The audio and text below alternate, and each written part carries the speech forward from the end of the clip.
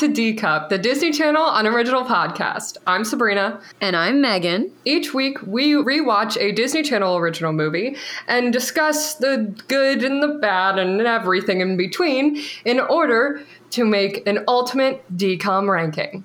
This week, we're watching the 2005 superhero movie, Kim Possible, So the Drama. This week, we have a very special guest. He's actually here all the time. You just never see him or hear him.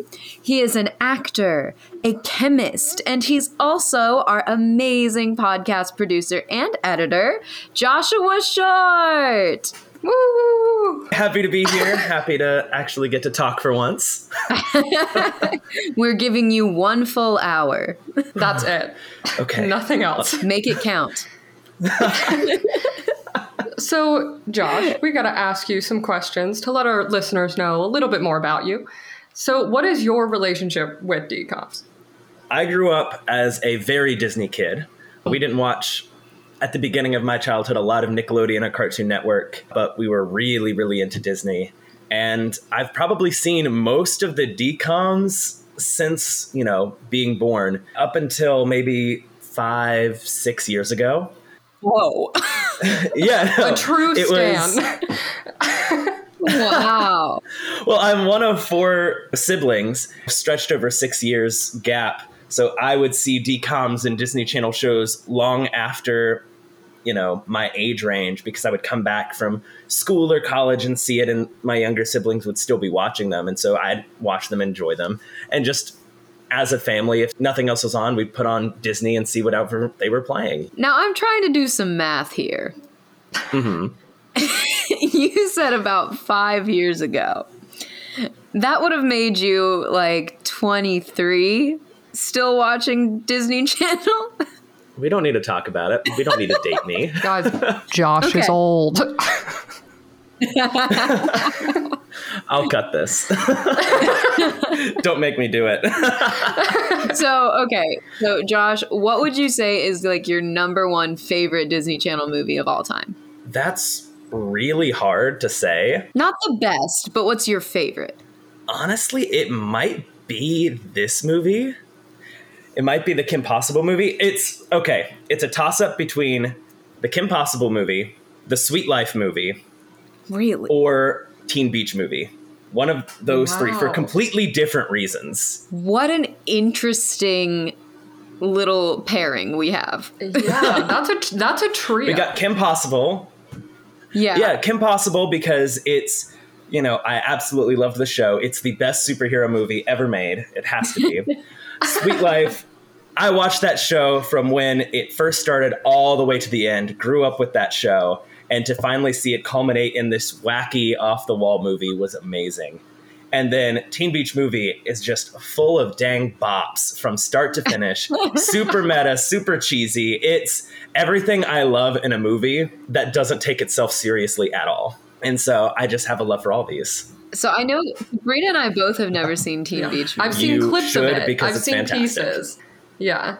Yeah. I've never seen the So, whole thing. I guess we can give our listeners a little hint about what we might be planning with Teen Beach movie. But for those that don't know, Josh and I are dating. We hold hands sometimes. And Not on air. and then Sabrina's girlfriend Ellie loves Teen Beach movie, as does Josh, but we have never seen it. So we have talked about perhaps doing a couples episode for Teen Beach movie. So look out for that. When the time- Takeover. Yeah. If the schedules can line up. Of course, of So- course. Josh already kind of answered the question, why this DCOM? It seems to be in one of his top favorite DCOMs. Is there any other reason that you chose this one instead of those other 2? I think that this movie, I might be wrong, so don't fact check me. I think this might be the first animated DCOM, and I thought that was so cool because I love animation as a medium, and watching this show, from the beginning all the way to where I don't want to take one of your fun facts if this is a fun fact. This was supposed to be like the series finale. This was supposed to take everything that everybody loved about the show and put it into a movie. Mm-hmm. And I thought they did a really good job with it. And it's just everything about Kim Possible just thrust into this movie for everybody to see. And I just love it. Yeah. And that is, like, it was supposed to be the series finale, but then they gave them some more episodes, which I'll talk more about later. This is also our first animated DCOM that we're reviewing. Yeah. Which is very exciting. It is. Yeah. I think there are only, like, 2 or 3, Yeah. maybe. So this is fun. I'm excited. So let's hop in. Josh, because you love this movie so much, why don't you hit us with a summary? All right, here's the sitch. Dr. Draken has an evil new plot for world domination, but its ultimate success depends on finding out KP's weakness. And Kim is definitely distracted by the prom date drama and the new hottie at Middleton High School named Eric, who suddenly sparks feelings in Ron about Kim that resemble much more than friendship. I love the enthusiasm you just gave. Loved the energy. When I say I love this movie, I love this movie. Oh my goodness. Okay, It's palpable. So Sabrina, why don't you go first? What is your memory of this movie before rewatching it? I gotta say, the iconic kiss at the end is burned into my brain. Like, that was such a huge moment for any Kim Possible fan. And also, something weirdly that stuck out to me was Shigo and Kim fighting in the casino. And I think that's... Oh, yes. Yeah, I think that's like my queer brain was like, this is great. So I think that's why that stuck out. But those are definitely the 2 like big moments that came to my mind when I heard we were doing this movie. So I wrote down nothing ? I couldn't remember what happened in this movie because there are like 2 Kim Possible movies and I couldn't remember what happened in this. And so I said, I think, is there a dance? And then I said, is this the one where Ron wins? And there was a dance and it is the one where Ron wins. So you were correct. You were on the right track. And like the dance, I remembered like that pretty light blue prom dress that gets like eaten away at the end, like at the bottom. So I did remember that stuff. And I remember Ponytail Kim. I'm a big fan of Ponytail Kim. Oh, yeah, for sure. Mm-hmm. Yeah. So Josh, what's your memory of this movie? Definitely similar to yours, Sabrina, that, there was the dance, Ron and Kim finally kissed, and they finally realized that they have feelings for each other. I also remember that there was a bomb opening, like it started off right into the action. I love that kind of trope for movies based on TV series where they just like hop right into whatever's going on. But I definitely remembered it being a lot longer than it was. Like, I remember this being like a blockbuster level movie, and it's like only an hour and 10 minutes long. It's like an hour 7. Yeah. And I remember Draken finally being competent for once, and it's like, oh, dang, he finally got his act together and is actually a threat. And it just shakes up everything. And, of course, the casino fight scene, it was chef's kiss. God. Yeah, no, it was, I remember absolutely loving this movie, and Yeah, still do. Still love it. So this movie has a 74% audience score. Too low. Josh is like, I absolutely. feel like I'm starting to realize that audience scores don't mean anything. Hey, remember the part where she said we were dating? Yeah, we're going to cut that. No, I didn't mean that. I didn't mean that as in like a slight against the movie. It's just like they're so all over the place. This movie was written by Bob Schooley and Mark McCorkle, which I love that last name, McCorkle. What a fun last name. They are the creators of Kim Possible, the show. They're also a writing duo. They wrote Aladdin 2, Return of Jafar, Aladdin and the King of Thieves, Buzz Lightyear of Star Command, the movie that started the Buzz Lightyear TV show. And then get ready for this. They also wrote Sky High, Hotel for Dogs, and the Kim Possible 2018 live action movie. Oh, well, that's unfortunate. They can't all be winners. You haven't even seen that one. Sky High. They can't all be winners. Sky High is a winner. That movie I can't is wait for us fantastic. to watch Sky High. Sky High is not a DCOM. And that blows my mind. Yeah. And it also, I saw that they had an upcoming project that's in development called Don't you do this. Sky High 2. What? Shut up! No way. I'm It's so only in excited. development. Only in development, but Do you think Danielle Panabaker is going to come back for that? I hope so. I hope they all come back. They need to hurry up while Kurt Russell is still acting before he retires. Oh, dang, I forgot. I need Nicholas Dang, Braun back yeah. in this movie. I love him so much.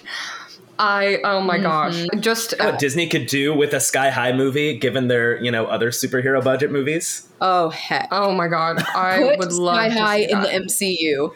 Please. Yes. Yes. And then this movie was directed by Steve Loader, who has directed several Ren and Stimpy movies. And he also directed several episodes of Kim Possible, Brandy and Mr. Whiskers, and American Dragon Jake Long. Nice. Interesting. So he knows his animation. Yes, he Yeah. does. He's an animation TV director. Yeah, so let's hop into this movie, shall we? Absolutely. I have to say from Oh, the start, I don't know how much intellectual information or notes that I can give to this because I found myself just watching the movie and just thoroughly enjoying it. So a lot of my notes are just reaction notes and not anything super useful. So I'm interested to hear what you guys have to say, but I just absolutely adored watching it and I honestly forgot to take good notes. So just going in with that information. So right off the bat, I loved the James Bond-esque title sequence. Yes. Oh, yes. Yes. I So loved good. that. I loved it. I loved that there was a title sequence. There aren't many in a lot of DCOMs, and I appreciate a title sequence. Yeah, I also loved, Josh talked about earlier, the opening. I loved that. I loved going in with the action and then having the title sequence right after that cold open. I just thought it was so fun. And I also loved the moment where she gets the call from Monique as she's in the middle of saving this man's life. And it's high school drama. And she's like, oh my God, you have to fill me in. And I was like, this is absolutely a teenage girl. This would happen. I loved Monique. Monique was BFF goals. We needed more of Monique throughout the entire series. Oh, yes. Monique was an excellent addition to the series. Yeah, and Raven Also, as Monique. We love Raven. Mm-hmm. Perfect. Perfection. Great casting choice. Heck yes. So, Josh, what's your favorite thing? What's the thing you loved the most about this movie?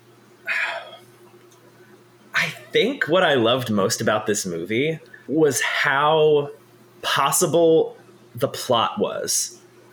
How actually achievable Draken's plan was.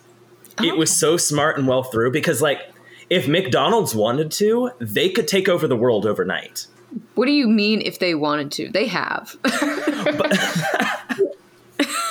But I mean, other than, killing people with obesity, if they wanted to, control the world and have, the CEO, Ronald McDonald, ruling over the known world, they could do it.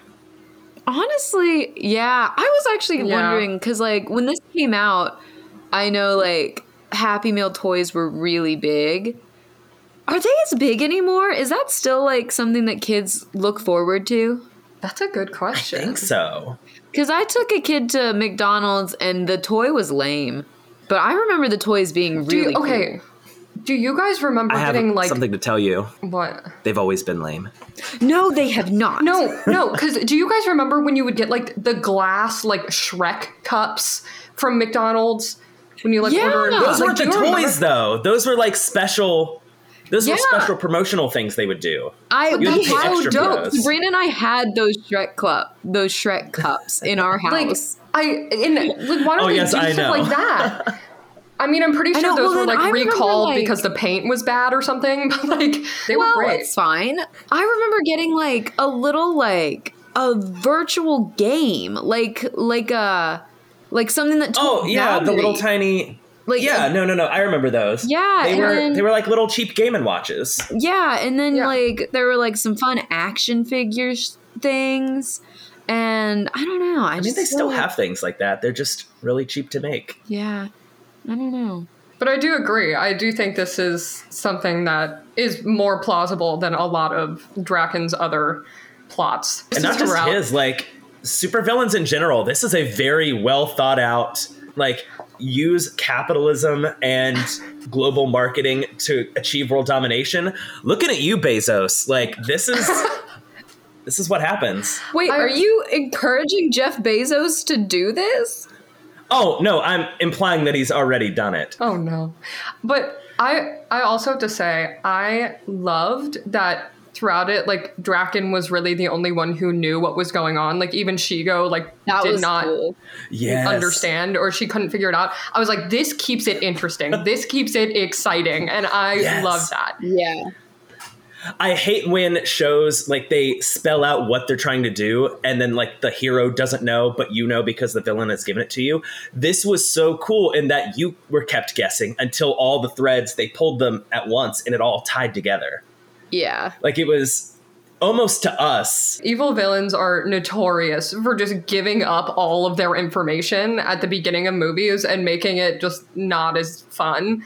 Because you're like, oh, I know exactly what's going to happen next. And I guess the fun is like seeing how the superhero reacts. But I loved that in this one, they kept it close to him. So then you really had no idea what was going to happen. And Yeah. I think, take notes, people. Like, this is a great way to do it. Like, have more supervillains not give away their whole plot at the beginning of the movie.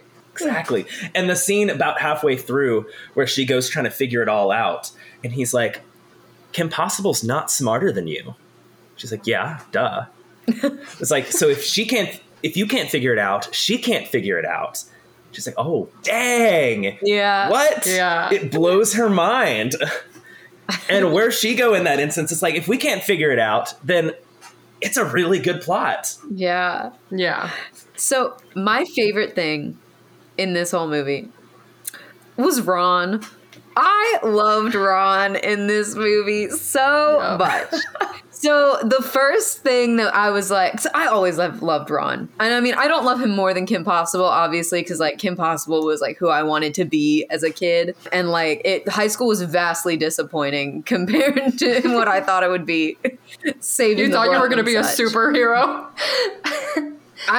Yes, I had main character syndrome as a 6-year-old. Yes, I did. I love that. But I loved Ron in the moment where Eric comes in and like Ron is showing him around school and it was very funny. But they go into the cafeteria and they see Kim and Eric starts to like objectify her and he says some like gross stuff. Or he like calls her, I should have written down what he called her. That he was like, it was something kind of gross. He was like, oh, look at that like smoke show over there, but it wasn't smoke show. And Ron shut that talk down. He was like, don't talk about KP like that. Like, I loved that he was like, this is gross bro talk, and I'm not going to stand for the misogyny, even when women aren't present. I loved it. Ron is a feminist. I also loved how Ron. I also loved how Ron was the emotional one in this movie. Yeah. Like, he was going through it. I mean, a lot was happening. He fell for his best friend, Ron which was is never easy. falling apart. And then his favorite fast food restaurant is being taken over by an evil robots, really. And he's having full breakdowns on TV. He's like not okay ever. And yet he still like supports KP and, you know, he's there for her. But it's one of my favorite scenes is when he's breaking down on television. I think it's so funny and so good. Dad, Ron's on TV and he's freaking out. And I just Ron was love going through it the the whole movie. And I just love to see him like kind of go through the roller coaster, and especially having like Ron, one of like the male leads, being the one going through like this huge emotional roller coaster. and dealing with falling for a best friend and jealousy, which everyone goes through at some point in their life, and it sucks. And I loved seeing that from him. And I just think it was so well written and so funny. And I absolutely adored Ron during this movie. The other thing I loved about Ron's character was that I never got the vibe that he was like some sappy incel that saw himself stuck in a friend zone. Like like first and foremost, he always cared primarily about him and Kim's friendship.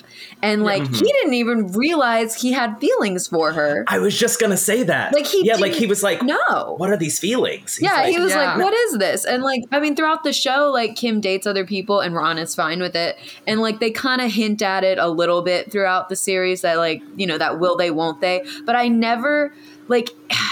It was never like, he's constantly pining after her. And like, you know how, you know, some things are like, oh, the guy's in the friend zone and then he gets the girl and he's constantly pining. And I never felt like Ron was like an incel, and I appreciated that.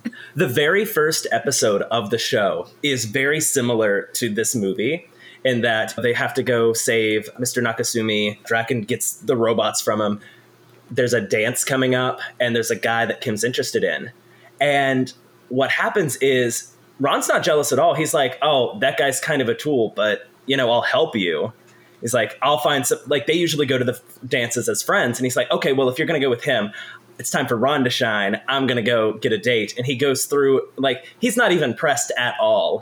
And then, like, halfway through the episode, she's like, oh, no, what are we going to do? And he has, like, all these notes pulled out. It's like how she's going to get with Josh Mankey. And he's like, all right, okay, you got to do this, this, this. And he's there as the number one friend, the wingman. Like, he is there to support Kim and make her happy as the best friend. And it's great. Yeah. I also like, I see myself in Ron in so many ways. Like, I was definitely Ron throughout my entire adolescence. Like, I was like the dorky weirdo that always like fell for my best friend and ate a lot of Taco Bell. So like, in that way, I felt seen. I'm glad you had like, that. Yeah. Representation is important. I did. It is. So like, I loved Ron in this whole movie. Oh, also, I looked it up. Eric calls her extreme steam. That. Ew. Yeah, that's gross. I am not a fan. Awful. I do have to say, I loved Kim's boss family in this movie. Yes! They are incredible. I mean, her mom is a brain surgeon. Her dad is a rocket scientist. Her brothers, Tim and Jim, which is hilarious, are little inventors. And like, I mean, Tim, Jim, and Kim, come on. Yeah. Whoa, no. They named him after the dad. James Timothy Possible. Yeah, Jim Tim Possible. I know, but it's like Tim, Jim, and Kim. I just think it's so funny. Oh, I never put together them with Kim. Yeah, but they're also super supportive of Kim, which I think is so dope. It's so awesome. And they all help each other towards the end. And they make like the getaway moped, which I love. I love the getaway scooter at the end. But I just loved the integration of her family into this plot. And they are truly such like a boss family. They're all incredible. Yeah, for sure. I agree with you. I liked how involved the family was in this, because I don't think the family's as involved in the TV show. Like, you see them here. No, they're around. They're around, but like, I don't think they're like. I liked how pivotal to the plot they were. You couldn't have the movie without them. Agreed. Also, because we talked about Kim's dad and Draken were college buddies. Oh yeah, no, they were friends. That's in the show. That's a whole through line. What? That's a whole like. Yeah. I was so confused. I was like, what? That's why, like in the movie, and he's like, "Oh, irony," but in my favor this time because he knows him and he knows where he lives. Like, they were really good friends in college. That's so funny. That's nuts. I didn't remember that. I was like, hold on. Did they like rush a frat together? What's this relationship? But yeah, no. Like, that reveal was just as big of a bomb in the show, like for people that didn't see the show in the movie. So like it had just as big of an impact. Interesting. So when he calls him like Drew. Also, that pizza they were eating while the dad was kidnapped, that pizza looked really good. Do you Animated ever, like, food always looks I know, I was amazing. gonna say, like, do you have like animated foods that you can think of and you're like, that looks so good? That's me, this Yeah. pizza. I'm now hungry, so thank you. Yeah, thanks for that. I also loved the twist of Eric being an evil drone, or an evil robot. Yes. Loved that. I thought that was fun and interesting and unexpected. I was like, ooh, okay, cool. I'll take it. Megan looks like she I disagrees. didn't like, however. Oh yeah, what do you have to Oh, say, Megan? That's actually one of my dislikes. What? I didn't like that Eric was Synthedrone? a synth drone. Is that what they call Synthedrone. it? A syndodrome. Synth-o-drone. Synthodrome. Yeah. Yeah. I didn't like it. I wanted him to be Draken's son. You're gonna sit there on the other side of this camera and tell me that you think that Draken got laid? You're really gonna sit there and look me in the eye and tell me You cannot look me in the eye and say that there wasn't one night where Shigo got a little drunk and was like, maybe. not at all. Nope. Absolutely Never. not. I refuse to believe that would ever happen. Like, okay, not Shigo, but like I wanted it, because I forgot that he was like a syntho drone. And I was like, I knew that he was evil though. The whole time I was like, it's very obvious that this boy is evil. Like, even without remembering it, I was like, there's something about him. He's not right. I think it was his mullet. But I didn't, we got along and I was like, oh, this is Draken's son. And I was like, that would have been really cool. And I didn't like that he was a syntho drone. I also thought the reveal was kind of lame. Like, it was very quick. I guess. Yeah. I wished he had been a real boy. Yeah. He's a real boy. I don't like the reveal as much because, he's sitting at the desk and he turns the picture around and it has the picture of Eric and Kim together. Mm-hmm. And that's when it kind of spoiled it or like gave it away. Yeah. I wish that he actually did get captured, made it seem like he got captured and then she has to save him. And then he Oh, well, no, I'm turns on her. talking about like the reveal that he's a syntho drone because he turns it around and you're like, oh, perhaps. Oh, yeah. Draken's son. I thought that reveal was kind of lame. Like, it just felt very quick. I guess. Yeah. I think we could have played with Kim's emotions a little more. Well, that's what I'm saying. Like, if they built it up where she actually saves him, and then it's like, oh, you saved me, and then maybe like they try to get away a little faster. Yeah, and like they're right. trying to leave, and he's like, oh, hey, I need to tell you something. Bam.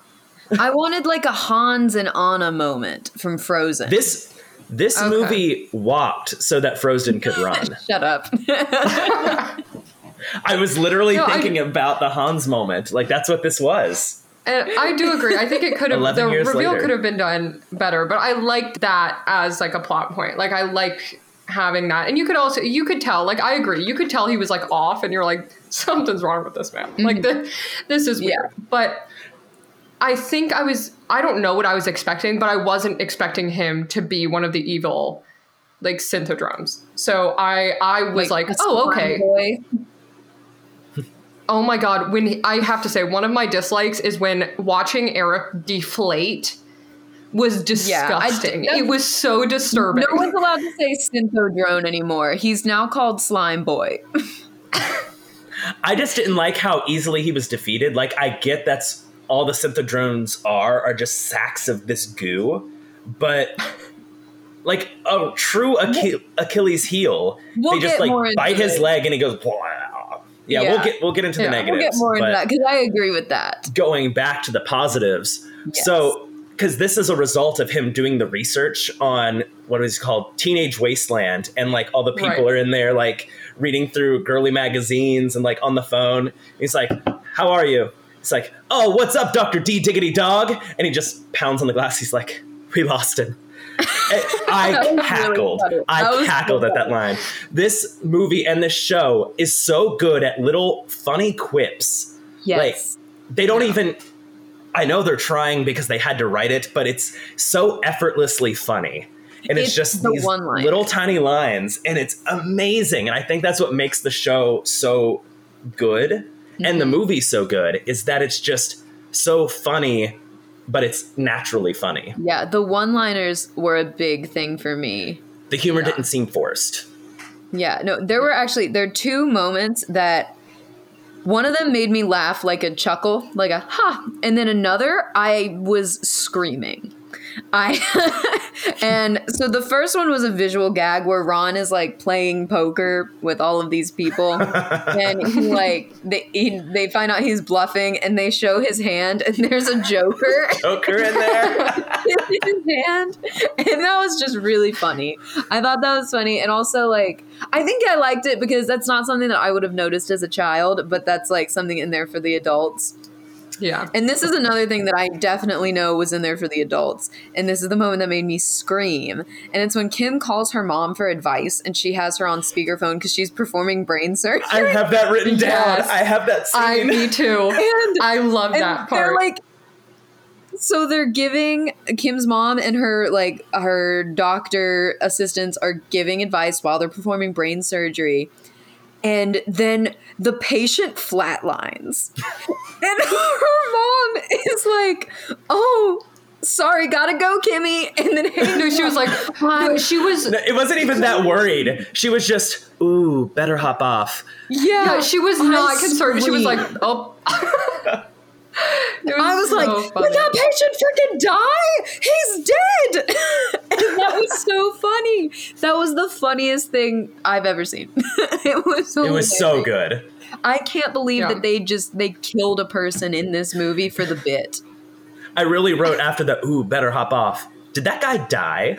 We see a lot of people that are questionably dead in this movie. He 100% died. He flatlined, and that's the funniest thing. I don't think I have a dark sense of humor. And then when I say things out loud, I'm like, maybe. Because I was just like, that man died, and that's the funniest thing I've ever seen. That's how good the humor in this movie is. It was really good. Or when they're in the mall and Bonnie runs out because it's like, oh yeah, no, Brick's distracted by the girl at the jewelry kiosk. She's hypnotized by her big hoops and like sprints out. Just these little throwaway funny lines. I feel like if we're gonna if we ever do superlatives and we do funniest scene, the flatlining scene is definitely a contender. 100%. It's so good. I loved the animation. What did you guys think about the animation?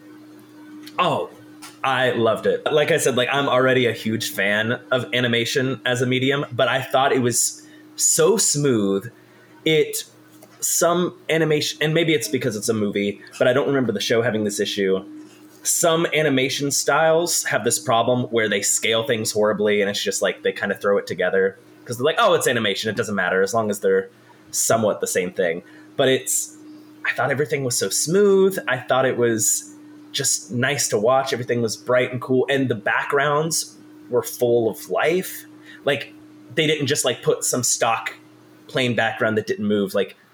The world was alive and it just kept moving, and it wasn't just some boring background because it's kids don't care about that. They just care about the stuff happening in the foreground. No, everything was beautifully drawn because they wanted to build this world and this story, and it was beautiful.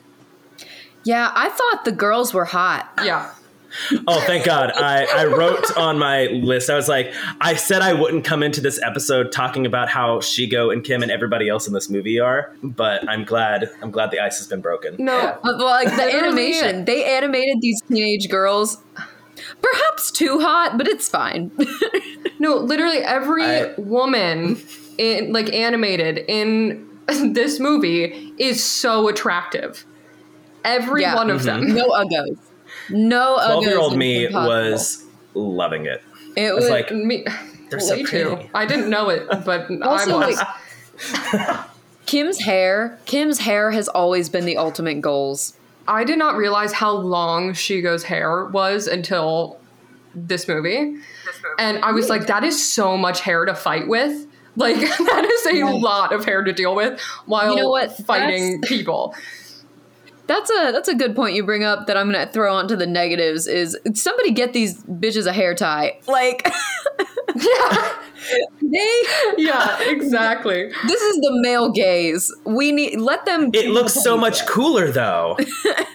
Like to have it like flare up while they're fighting, like that's so cool. So impractical. And I do have to say, it doesn't bother me as much in animated movies because they're animated. Yeah. But when it's like a live action movie, I'm like, no, this would not work. Don't do this. Put their hair up. All of Captain Marvel, all I kept saying was somebody get this woman a hair tie. That's all I said the whole movie. Yeah. My last positive, the song that they dance to at the end, beautiful. I love that song. Christy Carlson Romano's singing career. Yeah. And speaking of the music, did y'all hear the multiple Jesse McCartney bops throughout this movie? Mm-hmm. Like, Yes. I was a Jesse McCartney, like, huge fangirl when I was little. Like, him and Hilary Duff, loved them. But immediately, I heard his voice and I went, Jesse McCartney? Yes, please. And then there was another one. And I was like, I love this. This is great. I had a great time with the soundtrack to this movie. I like that Jesse McCartney is to Kim Possible as Bowling for Soup is to Phineas and Ferb. Yes. Honestly, yeah. No, because I watched Stitch in Time after I watched this movie. And this movie does the music very well. It's not jarring. But let me tell you, Stitch in Time, that is some jarring music placement. It does not make sense, but it is Jesse McCartney, and he makes sure you're aware of him.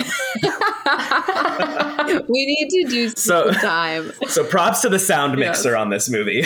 We need to do Stitch in Time because I had that one on VHS, and I wore that VHS out.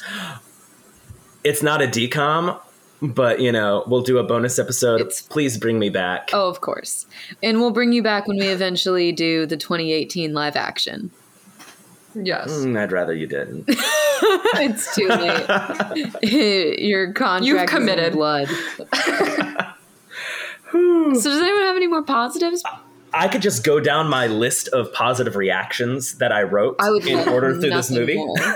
So I wrote down, in order, this company was from the first episode, the Nakasumi. I was like, really cool callback. God, I love Shigo.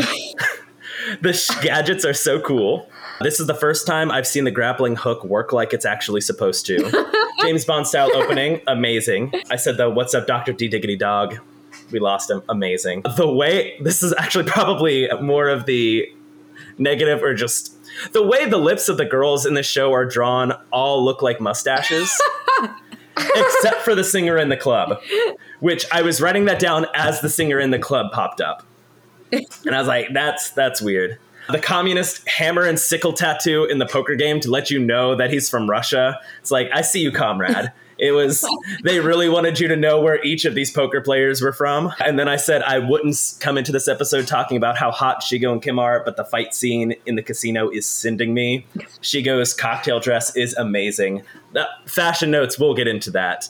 Her mom is spitting straight facts when she's giving her advice. Like, I thought it was such a good, like, honest, you know, mother-daughter conversation. It's like, look, what's wrong with him being your best friend? Like, is there something wrong with that? And she's like, well, no, but he's not boyfriend material. It's like, no, it's just, you know, it's wrong. It's like, she's like, look, that's life. Like, you like people that you like. You got to figure out your own stuff. Like, what's going on? Like, how do you really feel? She was spitting straight facts. Ooh, better hop off. Did that guy die? 100%. Hypnotized by the big hoops. And the way he just writes evil, when Lars writes evil on the tray and like puts it on, that the manager did not see just big evil in hot sauce on this tray. The fact that evil just stayed there when he was taking it all off and Rufus is moving all the stuff off the tray. He's like, evil? Oh, and he doesn't even look at it. And they're just like holding it up in the window after he figures it out. He's like, oh, dang, it is evil. Also, did you notice that the Bueno Nacho assistant manager, that's the voice of the annoying boy from Polar Express? Yeah. I Yeah. would recognize his voice anywhere. I was like, It's such an freaking out iconic about that. voice. I was like, oh my God. A series regular.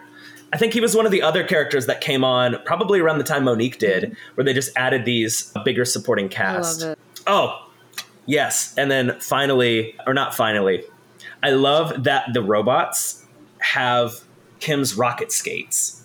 That Dr. Draken really took everything that he learned about Kim and put it into his plan against her. Like, this was really the culmination of everything into this movie, and I loved it.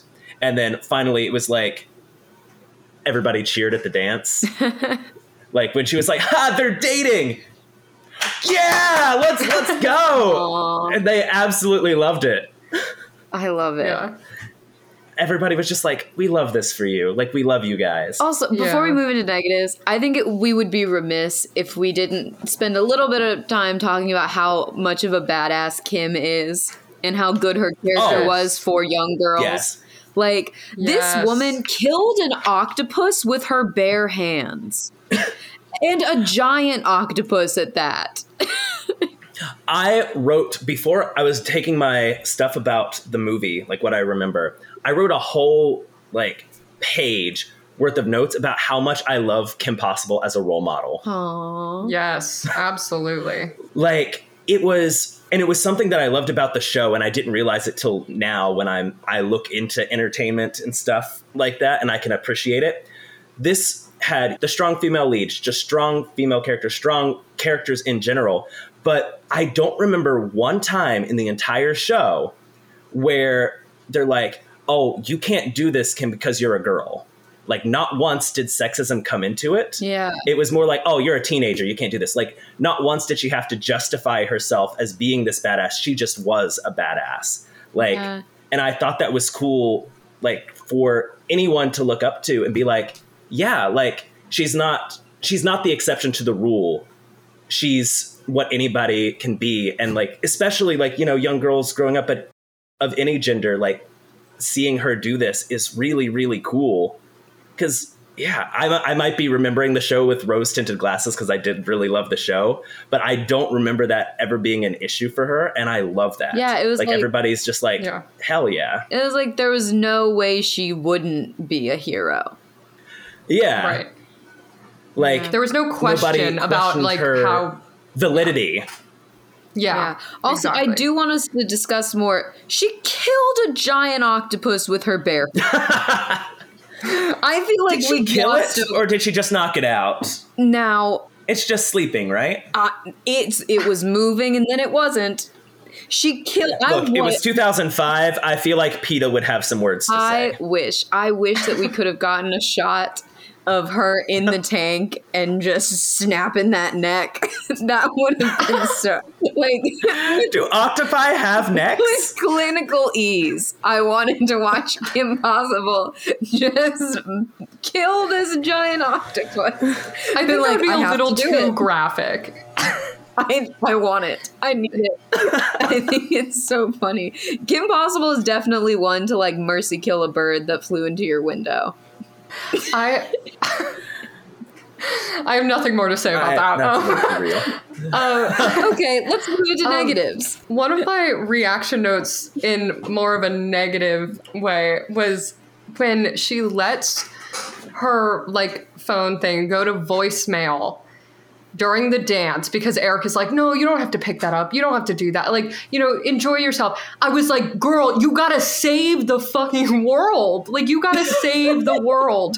Do not let it go to voicemail. Are you kidding? Like, That's I not was- even her like. That's not her teenager line. That's her save the world line. yeah, exactly. But I was like, The thing is, voicemail? in defense of that, like, that's her struggle through this movie. Like, when she's at Bueno Nacho talking to Monique, she's like, is there something wrong with me? I feel like I'm scaring off all these boys, like all these just nice, normal people. Like, I can't go on normal dates. I can't get a date to the prom. Like, that's not something she gets to have. And it's making her really struggle. And that's kind of the whole conflict with her, like kind of pushing Ron away, being like, no, we can't go to the dance. Like, I want a boyfriend. Like, I want these, these normal interactions, because in the show she's had, boyfriends and relationships, but they've all kind of fallen through, either because, they're evil, or she scares them off with how, she's a crime fighter. These boys are so intimidated by a girl who kills octopuses with her bare hands. And when this boy who's really nice comes up to her and is like, hey, like, it's okay. Like, you can just experience this with me. You can have this dance. To her, that's like, finally, somebody's giving me permission to live a normal life. And in that moment, she's like, okay, I'll relent. I'll let this one time. It's probably not that important. We're still trying to figure out whatever the heck Draken's doing. Why do you sound like Jerry McGonagall? That is an honor. Thank you. That is true. But then I can die happy. But then she has this moment, which I loved this. I wrote this down as a quote. She ends up, picking up her phone or like reading it, and she turns to Eric, and they're like leaving, and he's, wondering like why she's leaving, like, and she's like, it's a save the world kind of thing. And I was like, okay, yes, absolutely. Just hand to the face and walk out. Like, I loved it. I was like, that's such a power move. It really is. Such a power move. So, one of my dislikes. This movie didn't really feel like a movie to me. It felt like a long episode of Kim Possible. Like, it didn't feel like it was any more heightened than some of the other episodes of Kim Possible. It was a little more heightened. And I think also, like, this is something that we disagreed on. I didn't like the cold open of the movie very much. What? I don't understand. That's the best part. Didn't like it very much. I felt like, well, one, it started immediately, which is something I hate about, like, most of the DCOMs that we watch. I don't like that all these movies start, like, as soon as I press play. I like a little bit more of a lead in. And so you are thrown immediately into this world. And if you haven't watched the show, you kind of don't know what's going on very much. And so, like, it felt like just another episode of Kim Possible at the start. And so that it didn't really feel much like a movie to me. I will disagree in the thought that you don't really know what's going on, because when I have a note here where I specifically say, I love how you get thrown in and instantly know what's happening, because it introduces the characters again. Like, Ron pops out and it's like, oh, this is Ron. And he pulls out a naked mole rat. He's like, Rufus. And he's like, naked mole rat, weird enough for you? Like, it explains what these things are very quickly for people that haven't seen the show. Like, there's no reason for him to say it's a naked mole rat, other than to introduce that this weird thing that you're seeing in his hand is a naked mole rat. I disagree, because Ron says that so many times throughout the show. Like, he always is talking about his naked mole rat. And he talks about Rufus, but he doesn't. I get maybe. Okay. I felt like, but like, it's important to know. Considered reintroductions of characters was just like, oh, look, there's Shigo. Because, like, Shigo comes in and you're like, who is this? And, like, it felt like another episode of Kim Possible to me. I also feel like the cold open, like, just being thrown into the action is a very, like, action movie thing. So they were going by that kind of, like, rubric, that action movie rubric. Because, like, think of, like, James Bond. That's always how it is. It, like, throws you in, and then they have the title sequence. And I think that was just... That's the style. It felt like they were trying to go into that style just with, like, an animated movie. Yeah. And no, I understand and they did that. Get into it a little bit more. I didn't like it very much. It wasn't my thing. I gotta say, one of my biggest negatives, I felt like it moved really fast. And I wish it was an hour and a half rather than an hour 10, because I feel like there are parts that they could have extended and kind of worked a little more with, especially I think the less like action moments. I would love to see those played out a little longer and get more of the relationships, and with like Eric and Ron and then her family, have more of those moments kind of last a little longer. But I don't think it was or like, devote that time to the end. yeah, the end was a little abrupt, but there was a point, I think towards the end, where I was like, wow, okay, we are at this point now. I was like, this really just, the plot just moved so quickly. And it wasn't like completely detrimental in my eyes, but I just wish there were more moments that were lengthened to have kind of that breath for a minute and then go right back into the action. I think it just, they cut it a little too much. And so it was like boom, boom, boom, boom, boom all the time. Yeah, for sure. Yes, Joshua. Oh, I kind of thought the opposite. I thought they did a really good job. No, not that, it should have been shorter. No, not at all. I can't get over every negative that we give. Josh is like, no. This is why you're wrong. No, I agree that it was too short, but I thought they did a nice job at really diving into the relationships, especially between Kim and Ron, and spending a lot of time on what they were feeling. And I thought they had cut a lot of the action, especially at the end. I thought the ending, just fight sequence and everything, was very rushed because they spent so much emotional time at the beginning of them trying to work through what they were doing. Mm-hmm. And so, like, I agree, it was really, really short. But I think for what they were doing, because in the show, they don't spend a whole lot of time doing emotional stuff. Like, you get a feel for the relationships and things like that. But in a 20-minute episodic show, you don't have a whole lot of time for that. So you put in more action sequence. And that's why I thought it was a little different. I guess just like a better balance. I think it just... everything was... Yeah, like it just felt like everything was like one after the other. And I wish there was a little more balance between the emotional kind of non-action parts with the action. So then everything felt more coherent than it was just like, whoa, we rushed through a lot of that. Yeah. Yeah. A moment that I did not like. I felt like Kim's suit came out of nowhere. There was no foreshadowing. There was no mention. We didn't even have like a bit of a Chekhov's gun situation. Like, it was like all of a sudden she gets on the phone with Wade and she's like, I'm taking the suit. And he's like, no, it's not ready. And I was like, what suit? And then she puts it on and it's a really cool, badass suit. But it was like, where did this come from?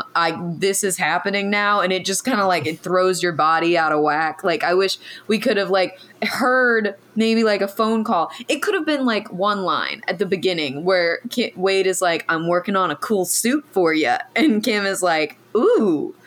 But we didn't get any of that. It was just suddenly there's a suit and it protects her against everything. And it's like, it's a plot point that like covers up a lot of things. So yeah, no, I don't like this Deus Ex Machina super suit that comes out of nowhere. I will say in season 4 that follows this, they do use it a lot. Like, which is that's good. that's getting into a positive that the show actually continues from the events of the movie and don't just like ignore it like a lot of shows do. It was great. But yeah, no, it was out of nowhere. They do not mention it any time before in the show. He does, make her some cool gadgets. Just, hey, I made you something cool. Here it is. But yeah, no, this was completely out of nowhere. No foreshadowing. I agree. Yeah. This was a pretty big negative. That was a sin I shall give the movie. I didn't really think about it. I was just like, oh, dope suit. But when you actually think about it, it's it comes out of nowhere. And I think I do have a slight memory of that. So I guess I was expecting, that to happen. Or maybe it was on a picture or something that I saw. So I was expecting it. He's in the suit on the poster. Yeah. Yeah. So I was just like, oh, okay, now that's where that comes from. But when you think about it in the whole storyline, it's kind of just thrown in. So I completely agree. Yeah. But that suit. Yeah, they really could have just added a line. Yeah. And I guess it didn't add all that much. It just looked really cool for the Shigo fight scene at the end. Yeah. Which like It was it was just to make it look cooler, which a throwaway line would have been really cool because it didn't affect how the movie ended. It was literally just flavor. Shigo like scratched her and the suit healed her. Yeah, but it didn't like it ultimately it didn't change. It wasn't the reason that they trajectory. won. Yeah. Yeah. This is my last few negatives all kind of go together. And I'm nervous to say them. Because I know how big of a stan Josh is. I know you're not about to say something bad about Shigo. No, I'm not going to say something bad about Shigo. Okay. Actually, we could have had more Shigo in this movie. I don't feel like she was in it enough. Yes.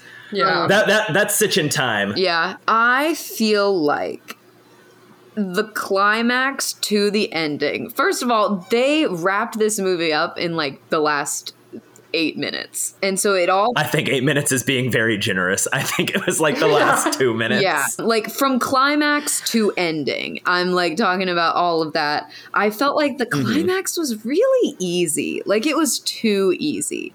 They get there and they're fighting. They find out he's a syntho. They find out he's a slime boy. And then she like throws Shigo, and then Rufus just bites his foot, and the slime boy's slime comes out of his body, and then like it just, the climax was very easy. And then, okay, this is the one I'm afraid that you guys aren't gonna like. Before you move on, I agree. The climax and falling action of this movie is the equivalent of a kiddie slide.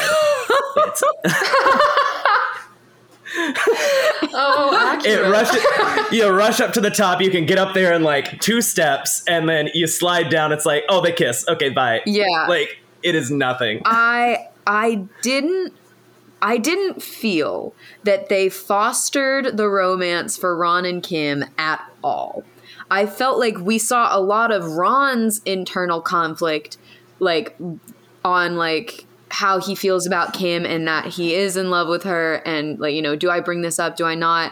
We kind of had that phone call with Kim and her mom, but I didn't get from Kim that she had a crush on Ron and she was just denying it. Like, I didn't get that from her. And I felt like it just happened very quickly. Like, I don't think they developed Kim's feelings for Ron at all. Like, we never saw a moment where Kim maybe, like, looked at him and kind of got that. It was just, like, all of a sudden, Kim is, like, holding his hand and, I do love you. And then we go into the dance and then they kiss immediately. And then the movie ends.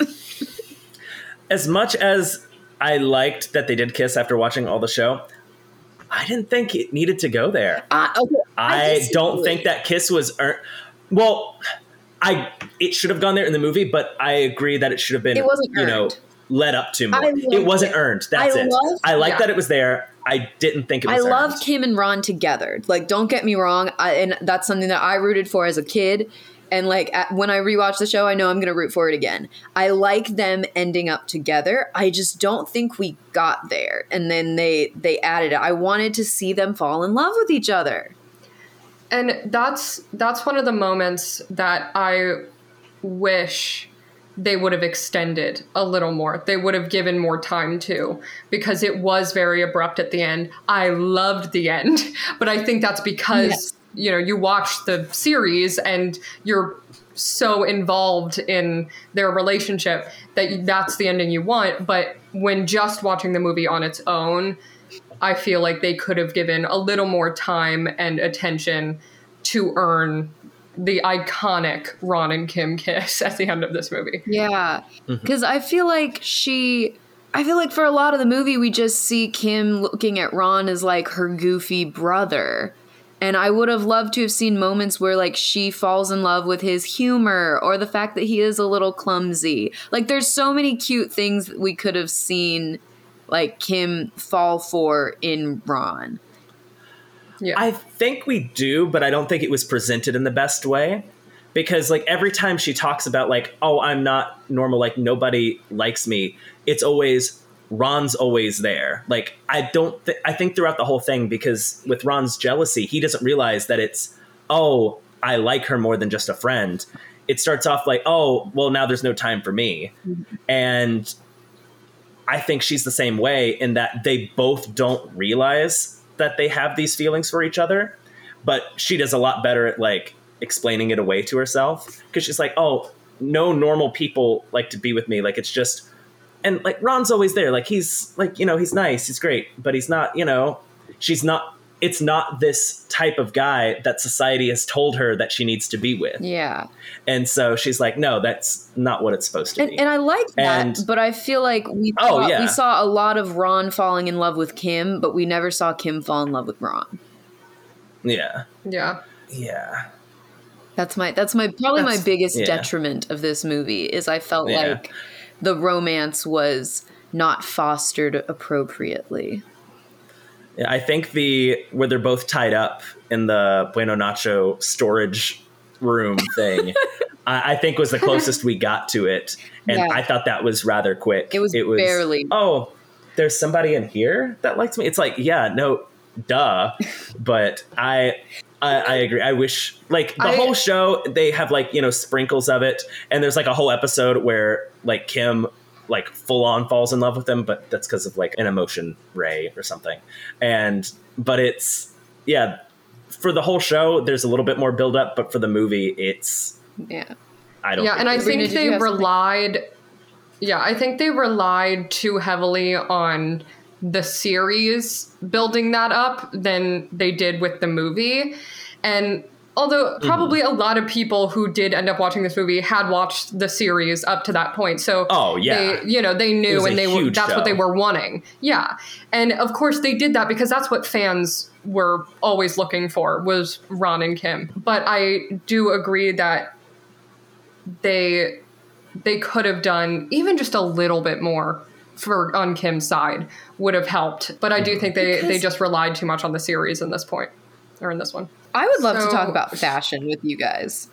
I was going to say, with the fashion in this movie, first of all, I made a note about every single outfit Kim wore throughout this movie. Every single one. And it was not a conscious thing. It just happened. And I am obsessed with every single thing that Kim wore.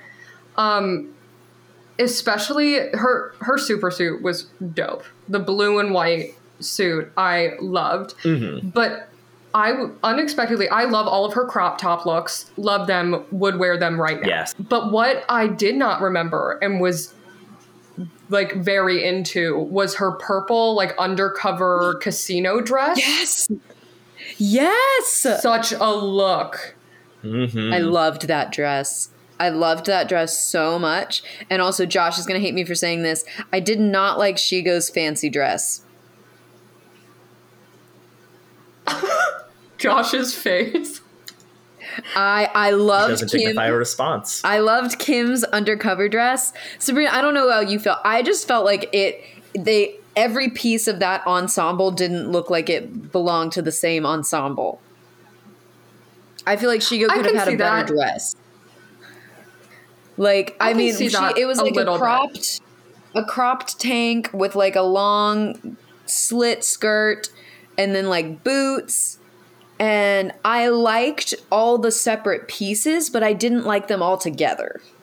I think what I liked I liked the style of it. I liked, the crop with the skirt and the boots. Like, I like that look, but I can see where you're coming from. Comparatively, hers was a lot more like traditional, like gown, evening gown kind of look, where Shigo's was a little more like edgy and different. Yeah. It was her style, but classed up a little bit. Right. I also love ponytail Kim. I said that earlier. I love Kim Possible with a ponytail. That should be her signature look.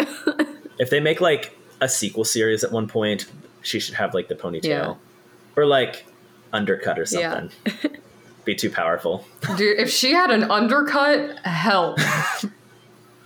I would love that. Sorry. Let's stereotypical? Let's hit up Disney. Y'all are too thirsty. What can I say? An undercut is... I'm already in love with Kim Possible. I liked Kim's blue cropped hoodie tank. I wrote that down. Pants. I said her blue hoodie crop thing. I want that. That is sick as heck. It was sick. I loved it. And then I liked Dragon's suit. Yes. Fly AF. Like, I agree. And I was not expecting him to be in a suit, one. And so then when I saw him in the suit, I was like, ooh, that's a look. Like, I kind of am into that. I liked his, like, it looks suit exactly jacket, how I picture the CEO of a Tex-Mex fast food chain would look. You know what? Like, that's... I do have to say, that's one thing that I really loved, and there's little bits of this, like, I love Ron's powder blue suit, and I loved Kim's light blue dance dress, but I loved especially that they matched from the beginning. So they were supposed to go together. Like, it was supposed to be them. And their outfits made that known. And then when they come together at the end, it's so perfect. And it was such a cute moment. I'll admit I didn't either, but now that you say it, like, it's there. I'm about to cry. I think, yeah, my little hopeless romantic heart exploded. I was like, they were meant to be at the dance together. I was like, this is great. You know, and they laid that groundwork too, because they wore the powder blue suit to that heist. To the casino. Yeah. Oh, wow. And the thing is, they tend to wear, like, matching outfits, even, like, in the opening, the cold opening. They're wearing, like, the matching, like, kind of utility outfits, like the black with the cargo pants. And so it's like they're matching in the beginning. Yeah. And then they match at the end at the dance when they come together. And I was just like, oh, this is really cute. I like this a lot. Yeah. So would you all like to hear some fun facts? Absolutely. So the original title for this movie was Kim Possible, Day of the Diablos. Oh. And you know what? I feel like the only reason I don't like it because I think it would have given away the reveal. But I like it better than So the Drama because I don't know what that means. That is a phrase she uses all the time in the show. But what does it mean? It's so the drama, a lot of drama. Like, it's stuff you should be concerned about. Because she's like, it's so not the drama. Like, it's not even worth your time to think about it. Okay. I'm glad Josh I feel like that's... Look, Dr. D. Diggity Dog. Like, slang. Yeah. I feel like that is... And they mentioned this in the movie. That's like a Monique and Kim kind of saying, because, you know, she says when I think Eric is introduced to Monique, she's like, oh, that's like Monique's language. Like, you'll learn it or like you'll get used to it. Because she says some like really interesting phrases and stuff. So I feel like that's like a her and Kim friendship kind of like phrase that they use all the time. Yeah. But I also agree that it's kind of weird as a title. I was kind of like, it's not a very exciting title. Yeah. Yeah. This is a fact I thought was interesting. So the scene at the end of the movie, after the climax, where Draken and Shigo are in the prison van, that was added in later because test audiences thought that Kim killed Shigo. Straight up, I was like, oh, crap, did Shigo die? And I knew she didn't, but like, I did think that. They thought that they killed her. So they had to like add in that scene where Shigo's alive, but she's going to prison. Yeah, because that thing just topples on top of her after she gets electrocuted. Like, she should not survive, but she's a superhero, so. Yeah. Or supervillain. And then, so this is a fun fact that I thought was also pretty cool. So when Ron is getting dressed for the prom in front of his mirror, there are a bunch of stickers and assorted personal items. And one of the bumper stickers reads, "No on 65." And this was a reference and a protest to the Disney Channel's 65 episode limit rule, which is the sole reason that Kim Possible was canceled. So back in like the early 2000s, the Disney had like a 65 episode rule. Like, you can't go past it. And it's the reason why a lot of these beloved shows didn't go on longer, even though they had big fan bases, like Lizzie McGuire and even Stevens. They all have 65 episodes and then a movie ending them. And so this was a protest to their own company, to that No on 65, because this was supposed to be the series finale, and then it ended up getting renewed for a 4th season afterwards. So I thought that was really cool. Kim Possible was the last Disney Channel show that was affected by that rule. So after they broke it, no Disney Channel show was held to that 65 rule. Which is a dumb rule. I'm glad they got rid of it. Oh, yeah. They were just like, it doesn't matter how popular it is, which is dumb. Yeah. Like, we know Disney loves money. Like, it's crazy that they were like, no, we got to go on to something new. Yeah, I don't know. What the good things of that rule would be. I mean, Kim Possible, groundbreaker. I can do and will do anything. Changed the trajectory of Disney forever. And who would do it like Kim Possible did? Exactly. She made it possible. Also, this is a fun fact about the show. Neil Patrick Harris and John Cena originally auditioned for the voice of Ron. What? I would have loved a Neil Patrick Harris Ron, but a John Cena Ron? I don't think the world would have been ready for that. And okay, I don't know how valid this fun fact is. I read it on IMDb and I didn't fact check it beyond that. So it could be misinformation, who knows. But what I read was that John Cena auditioned for it, he didn't get the role, and that led him into the avenue of like pro fighting. Kim Possible got his career started. Yeah. Look, I don't know enough about, WWE to refute that fact, so I'm just going to have to roll with it. I don't either. So I would love to know where some of these voice actors are now. Wow, that's so crazy because I actually have that information.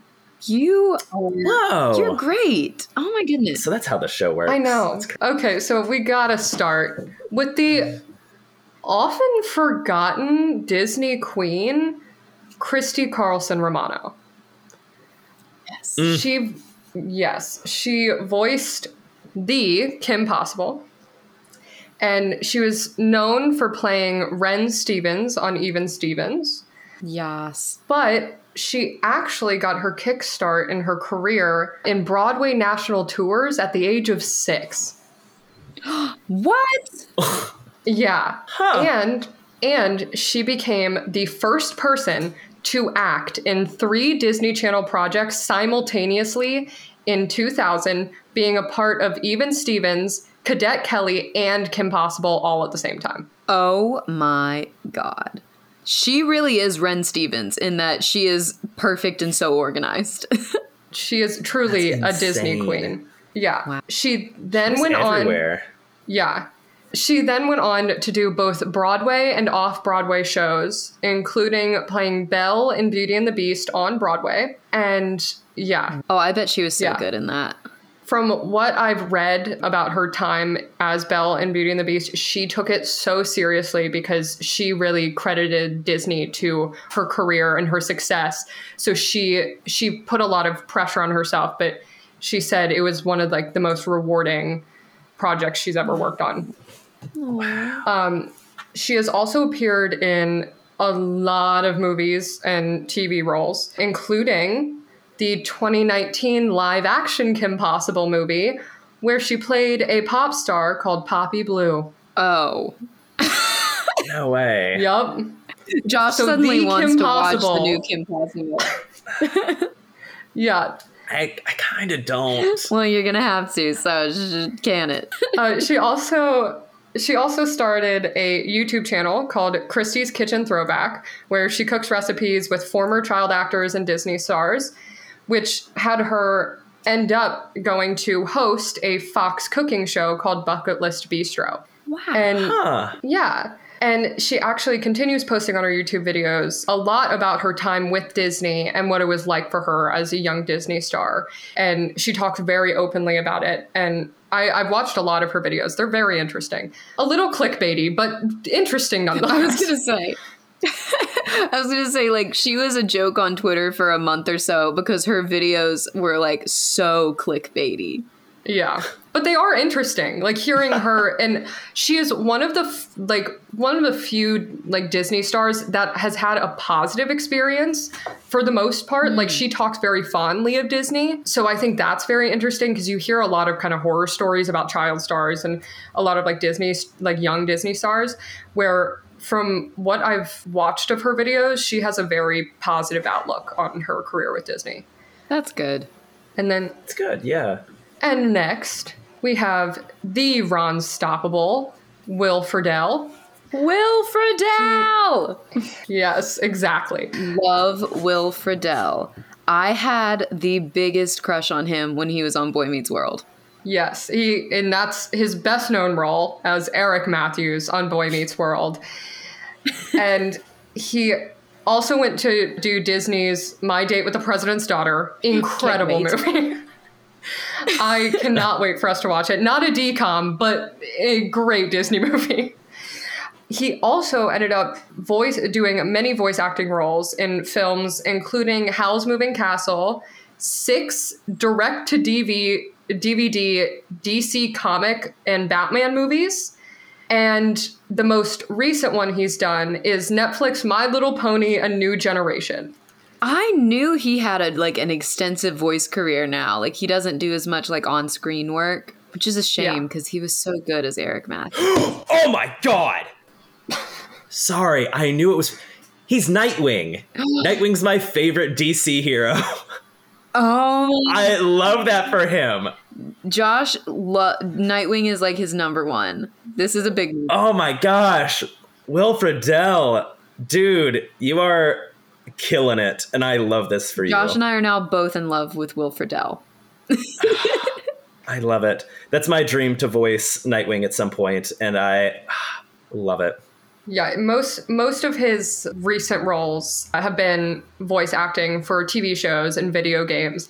And for a lot of his roles, I saw that he voices many characters in like single projects that he's in. So a lot for those DC and Batman movies, he did a lot of different voices. And now, actually, speaking of Christy Carlton Romano's YouTube, they actually reunited on Christie's Kitchen Throwback, where they make the iconic Ron-stoppable Nacho, the taco filled with nachos, and they talk about their time. I used to do that all the time as a kid. Yeah, and Sorry.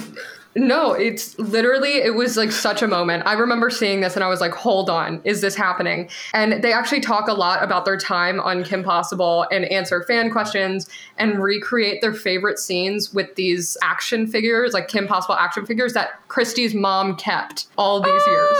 Oh, I have to watch this. Yeah, it's great.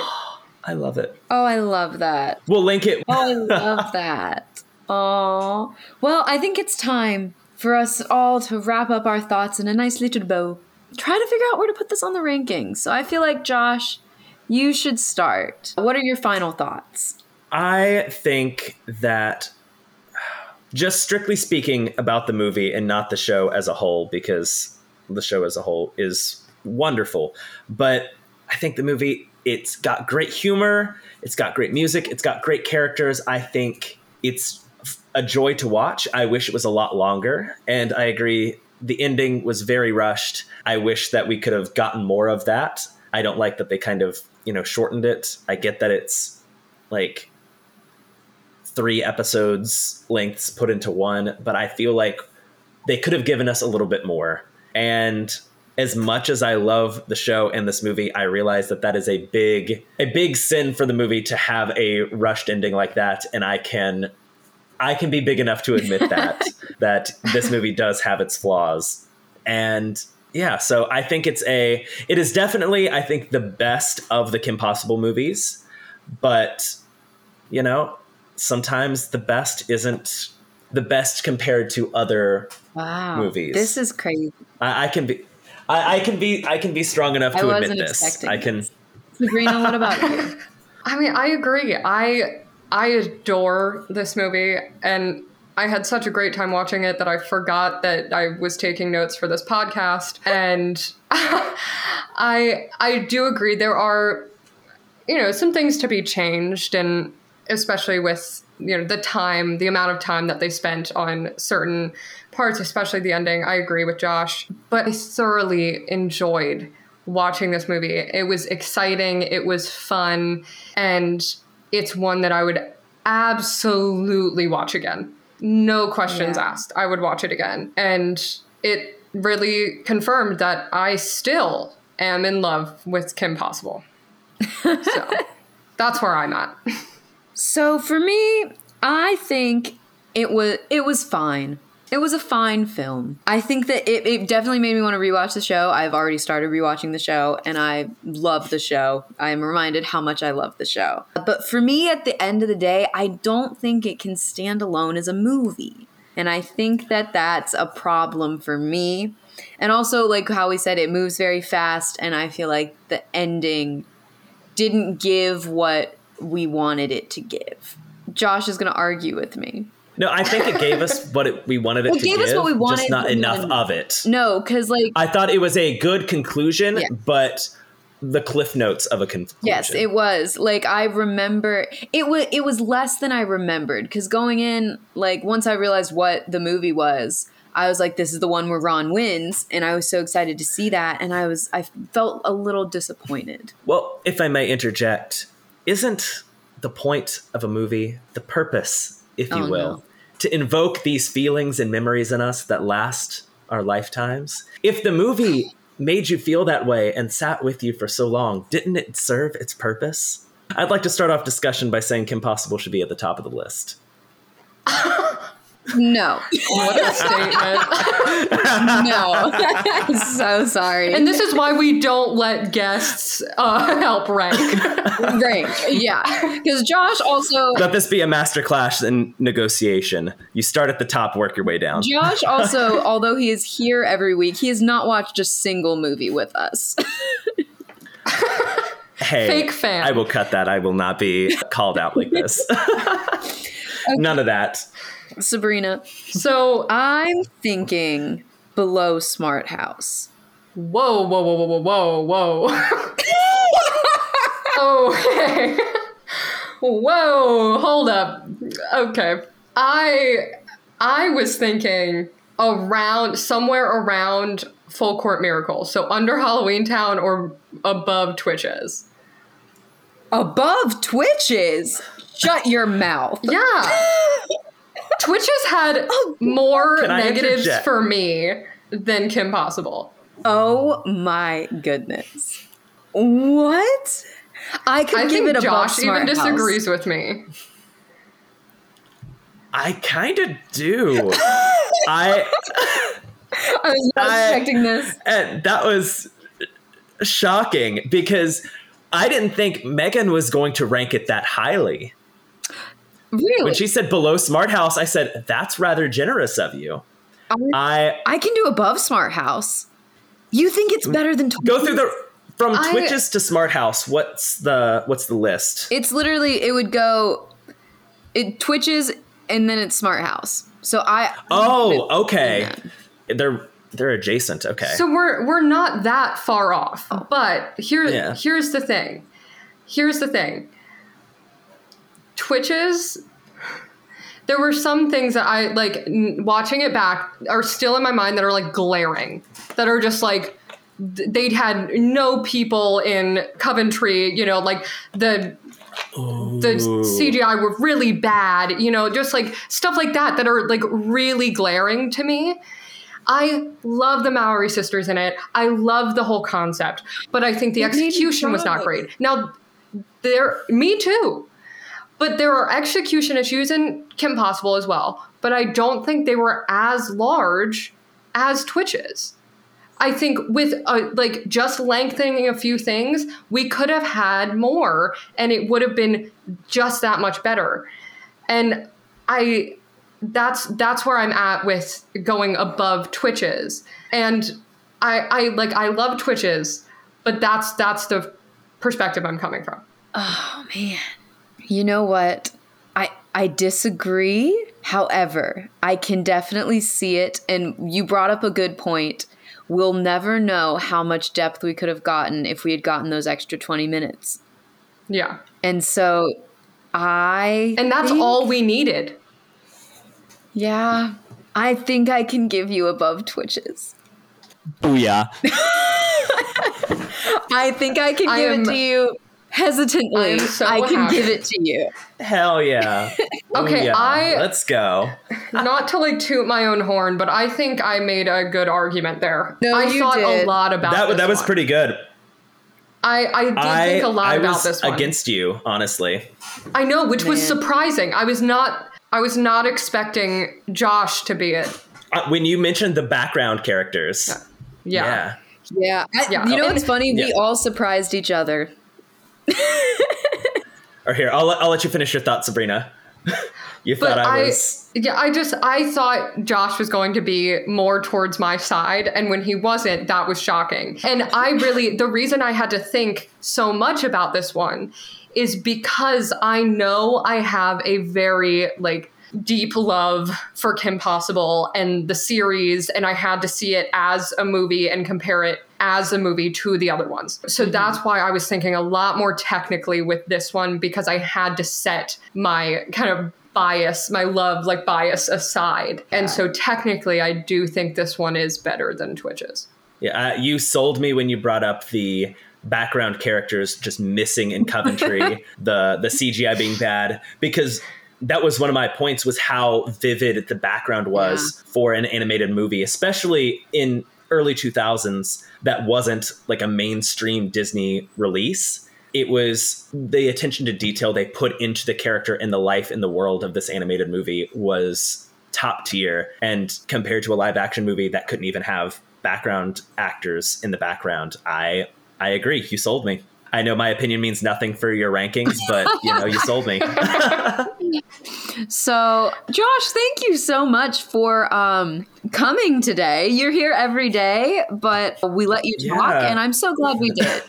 Yeah. Yeah, thank you for taking my muzzle off and letting me out of the podcast gremlin den.